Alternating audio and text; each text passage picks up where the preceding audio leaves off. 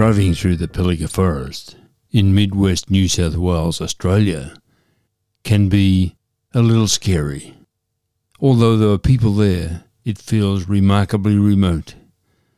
And there's a legend that truck drivers talk about, truck drivers who have travelled through this forest late at night along the Newell Highway, that the Pilliga monsters come out and chase them up the highway. They are large monsters who run along beside their trucks. But those monsters, I fear, are nothing more than drug-fueled tiredness. Drivers who are weary and their imaginations are running riot. But there's more happening in the Pilliga than a few imaginary monsters.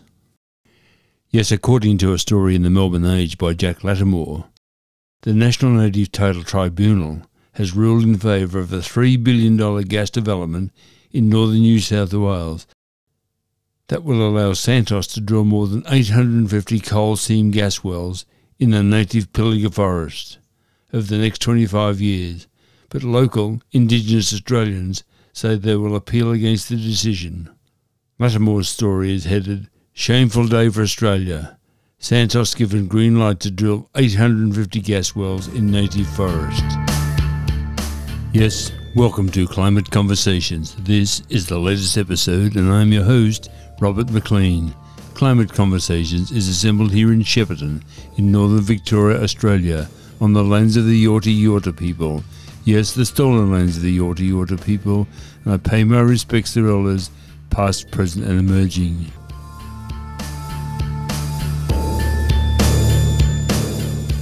Yes, I'm mighty concerned about what's happening in the Pilliga. As Australia's Conservation Minister, Tanya Plibersek has just returned from Montreal in Canada, where she's been at COP15, campaigning for, successfully many say, for the preservation of biodiversity. She has played a key role in the world's nations adopting a 30 by 30 agreement. That is, 30% of the world's natural environment will be protected by 2030. That contravenes what's happening in the Pilliga Forest. It's one of Australia's great natural resources, and here we are about to pollute it in every sense. Lattimore's story says the Pilliga Forest spans more than 500,000 hectares in northern New South Wales, and it's recognised as one of the most important areas for biodiversity in eastern Australia. It is home to at least 300 native animal species and more than 900 plant species, and is the largest remaining area of native forest west of the Great Divide. And here we are poised to allow Santos to rip it up and exploit it for coal seam gas. It doesn't make sense. Probably a year ago, and maybe even more, I had a friend from Tokemore who went to the Pilliga Forest to support the Knitting Nanas in a protest against coal seam gas. Well, Val, we need you again. We need the Knitting Nanas again. You'll find a link to the Jack Lattimore story, the story from the Melbourne Age, in the show notes.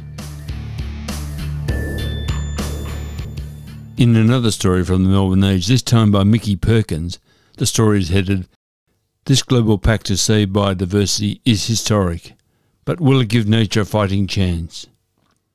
Mickey writes, "After 4 years of negotiations, pandemic-induced delays and frantic last-minute talks, nearly 200 countries, including Australia, though notably not the US, have agreed on a landmark biodiversity pact that observers hope will prevent the ongoing destruction of Earth's precious ecosystems and species." We go back to the Melbourne Age again, and this time it's a story by Mike Foley, Labor facing test of green credentials in fight over native logging. He says, "A political clash over native forest logging is looming for the federal government, following its commitment to an international treaty to boost protections for nature, with key crossbench senators declaring Australia must now end the union-backed industry." Federal Environment Minister Tanya Plibersek represented Australia at a United Nations Environment Summit in Montreal, where 196 countries committed to protect 30% of the world's land and water in line with Australia's existing policy to safeguard biodiversity and halt extinctions of wildlife by 2050. Now we shift to the conversation. The story is headed, The historic COP15 outcome is an imperfect game changer for saving nature. Here's why Australia did us proud. The story begins.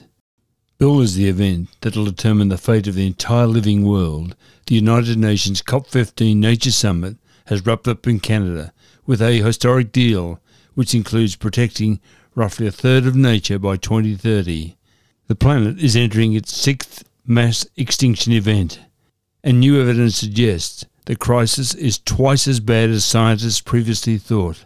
The new global agreement, called the Coming Montreal Global Biodiversity Framework, saw 196 delegations commit to 23 targets to stem this tide of extinction. It aims to pave the way for humanity and nature to live in harmony by 2050. The framework is a game changer for global biodiversity, but it isn't perfect. There remains a few sticking points, primarily regarding funding and firm targets, and not all world leaders are pleased with the outcome. I'm rather pessimistic about what's happened in Montreal. It's easy to talk the talk. It's somewhat more difficult to walk that talk. As I said, I'm pessimistic. You'll find links to all those stories mentioned today in the show notes.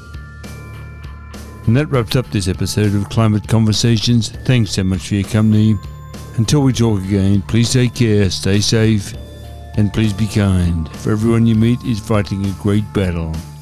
And please, if you enjoyed this episode, feel free to share with your friends.